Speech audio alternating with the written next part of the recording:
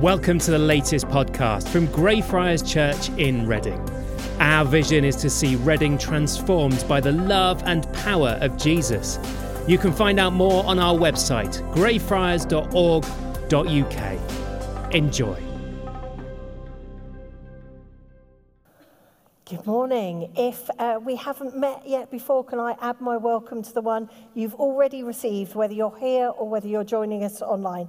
My name's Natalie, I'm the Associate Vicar, and I'm going to turn my phone off because I've just realised I forgot to do it earlier. That'd be dreadful, wouldn't it? Halfway through the sermon, your phone rings. There's a common phrase which goes something like this: 3 things one must never discuss in polite company are politics, religion, and money. So this week I've been praying that only the impolite company have come to church this morning, because in order to preach truly to this scripture, I'm going to have to speak about money and about our faith in Jesus. So please do keep your Bibles open. You can check that I'm holding tight to God's word, and let's begin with a prayer. Lord Jesus, help us to leave the church this morning focused on the wonder of your generosity and love.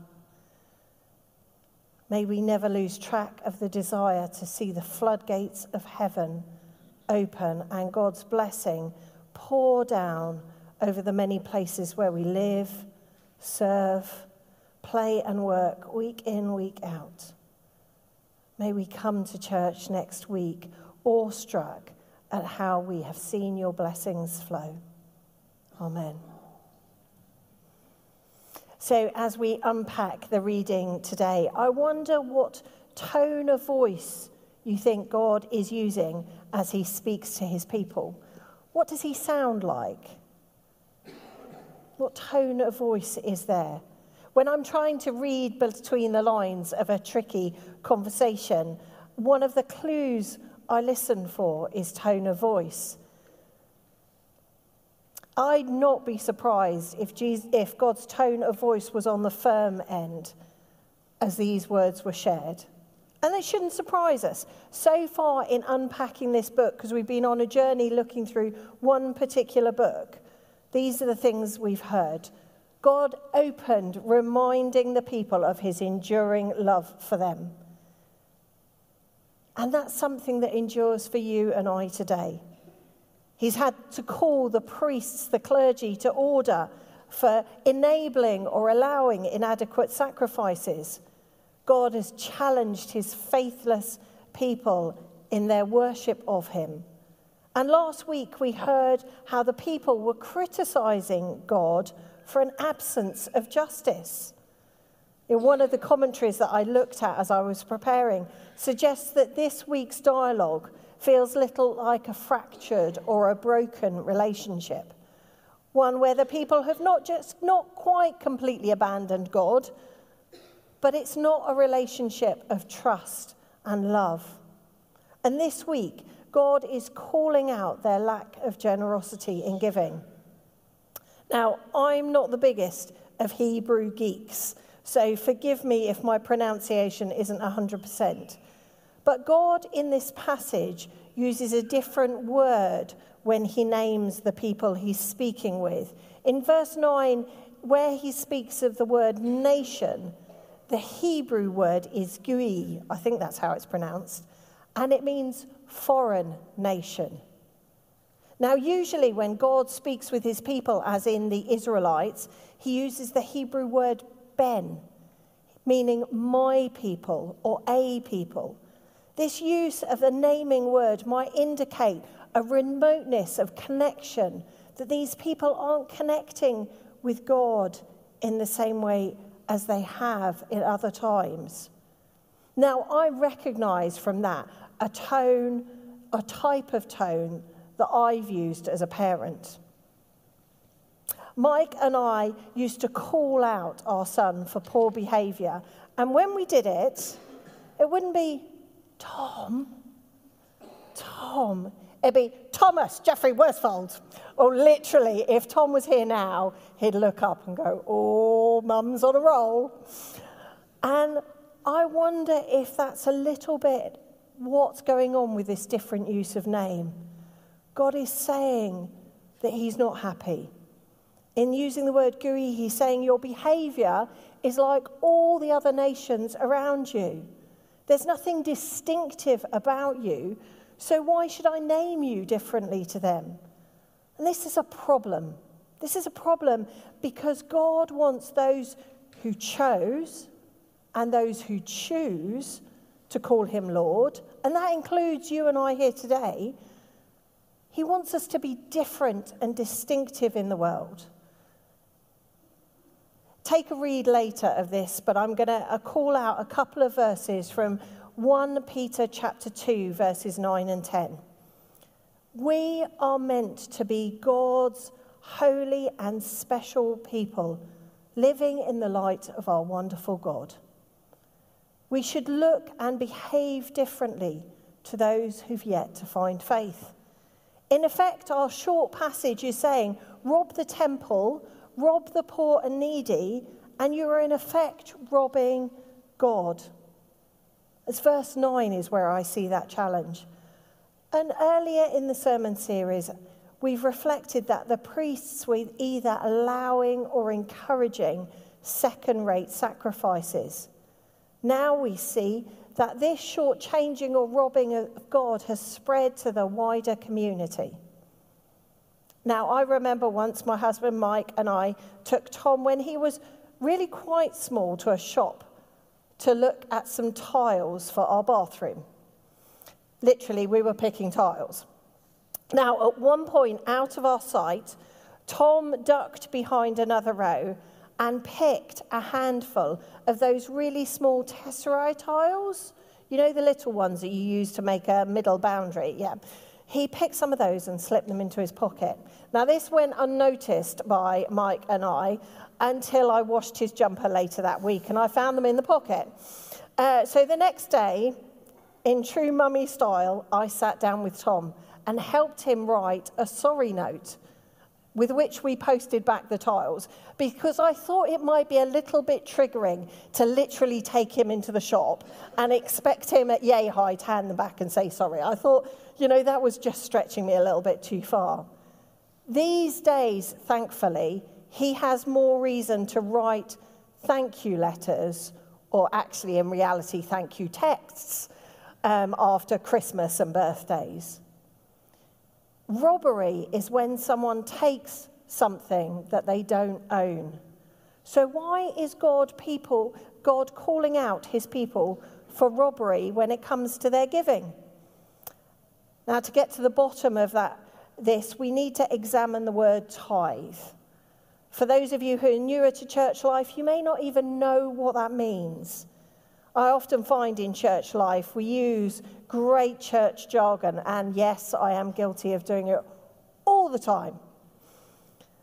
We might say stewardship or tithing, expecting people miraculously to know what we're talking about. So I'm going to explain where this word comes from, because it will help explain why God is accusing these people of robbery. Tithing was a part of God's covenant relationship set by God through Moses, and these verses that I've put on the slide is where it's recorded in Deuteronomy.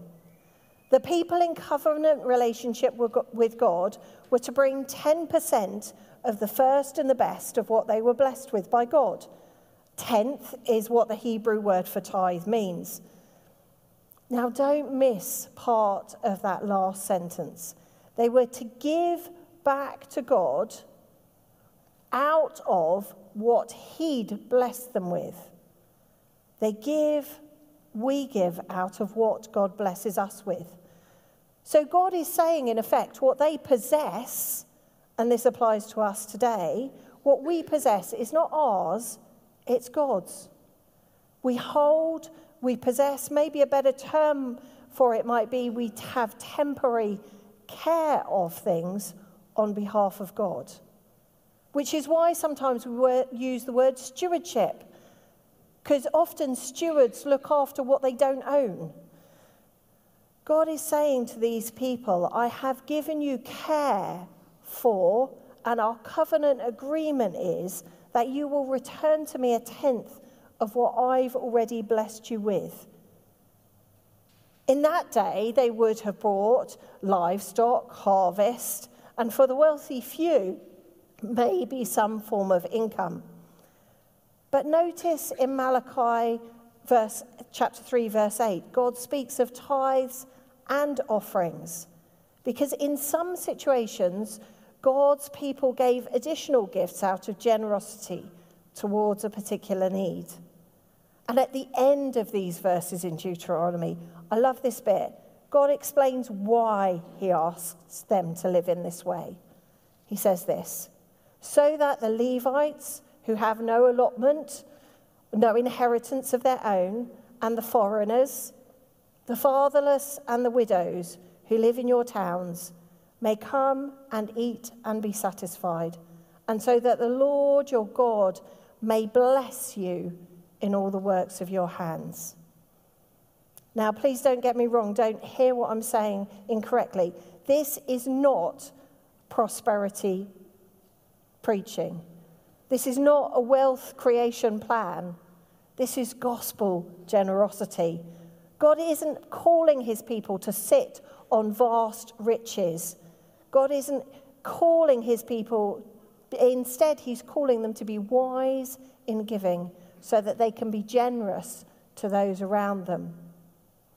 So success in this area, what would success look like in this area for you and I? I don't know. Maybe it would look like the atrium making a loss every single day of the week, because we're giving away so much food and so much tea and coffee and so many Bibles that we never make any money out of it. What would that look like? We are so generous that we literally don't make a profit in the atrium. Now, in our society today, I am not expecting anyone to turn up with livestock in our church. Please don't take that as a challenge. Please.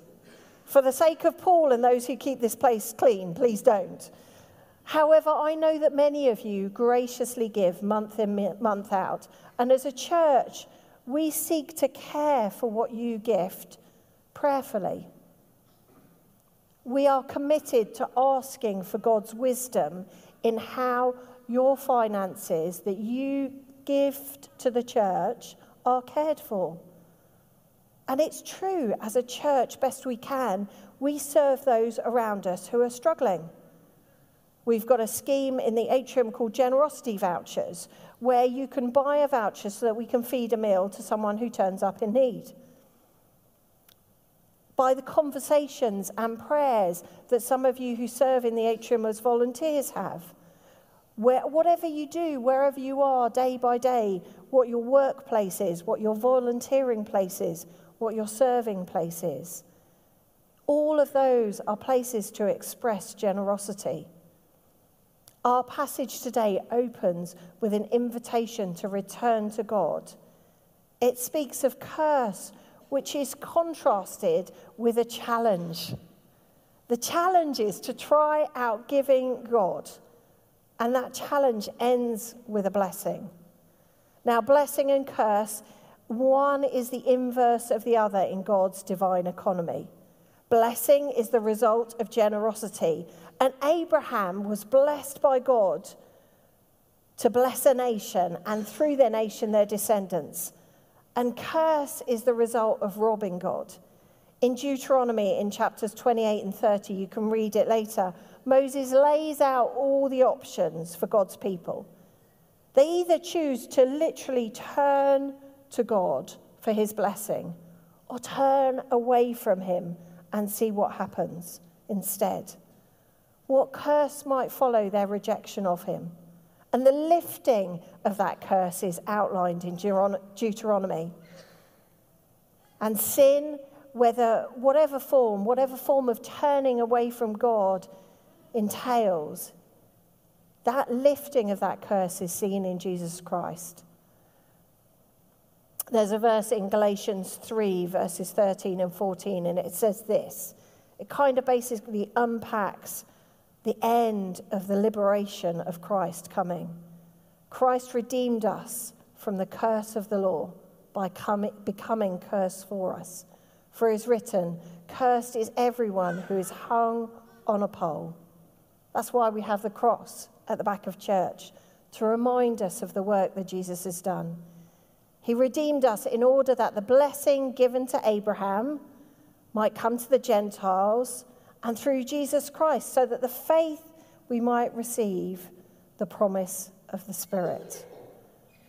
I wonder, though, if there are many in our town of Reading or roundabout who feel like poverty is a curse that they live with day in, day out. With the cost of living impact so hard on our society, it wouldn't surprise me if some people felt cursed. And that's not the way God wants his world to look.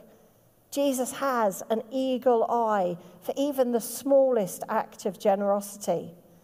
And in Luke 21, 1-6, and Mark 12, 41-44, we hear about a widower who puts 2 tiny little coins into the offering. And in each case, Jesus calls out her generosity. In both readings straight after this, the disciples seem to miss the point of the wonder of these widows' 2 tiny coins, because they come out and they immediately comment, oh, look at these amazing stones in the temple. Each of us who worships here at Greyfriars and New Hope and sees this place as our worshipping home, I think the call, the challenge of this passage for us today is to take care and pay attention to the Holy Spirit's call to be faithful and generous. We need only step through those 4 glass doors at the back to risk being like those disciples who, having seen this tiny act of generosity that Jesus called out as amazing, we step out through those doors and we wonder at the glory of the atrium and the glory of the centre, rather than celebrate the small acts of generosity that happen in our midst day by day. So I wonder if you take a moment just to pause. Think of the wonderful acts of generosity that you've seen recently. What are they? What did they look like? Where were you witness to God's generosity in action?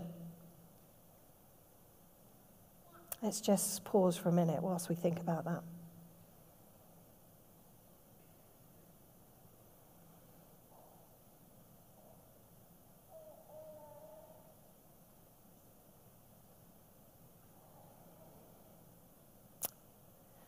If we are to truly honour God with all that we are in our lives, we neglect the financial aspects of worshipping life at our own peril. It may be that we're like the widow and we can only give the tiniest amount, but God will see our small generosity and celebrate it as something profound. For my part, when I come before God in heaven, I'd love him to say, well done, good and faithful servant, rather than him showing me the ways in which I've been blessed by him and have selfishly held on to that blessing rather than shared it with open hands and open heart. I'd love him to look at me and for us to have a good old giggle over the test of this passage, so that God and I could celebrate the testimony of seeing the floodgates of heaven opened and blessings flowing far and wide. So I thank you for being the impolite people who are prepared to see the love of Jesus and the challenge of this passage, being prepared to break those boundaries of talking about money and faith.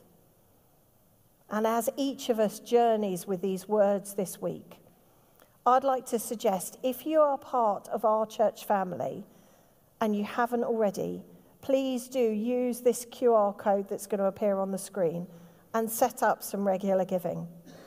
It's not If you're giving regularly, thank you. Can I say that again? If you're giving regularly, thank you so much. Because we worship and we do mission in this town because of your generosity. And for those of you who already give, can I ask you to pray through the 2 verses that I've put on the screen here? And just see where you and God get to. Let's pray that week in, week out, we might have testimonies to share with one another as a church of where we've seen God pouring his blessings upon our town. I'm going to invite the band to play gently over us. It's a tough passage to unpack, and I would like the Holy Spirit to be the last voice that you speak with on this matter. Not my voice, God's voice speaking to you. And I'm going to bring us back out of silence with a prayer, because ultimately we're going to gather in a second around the communion table, that act of generosity when God's love reminds us that any curse on our lives is broken by the power of Jesus' love. But let's just take a time of silence to pray with God over the ways he's calling us to be generous.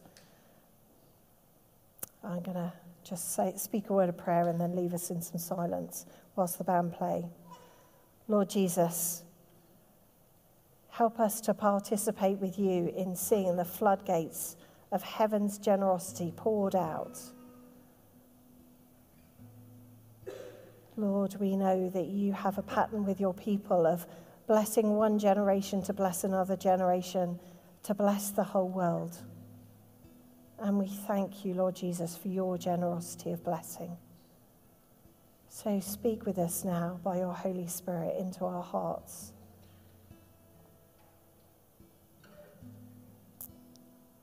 Amen.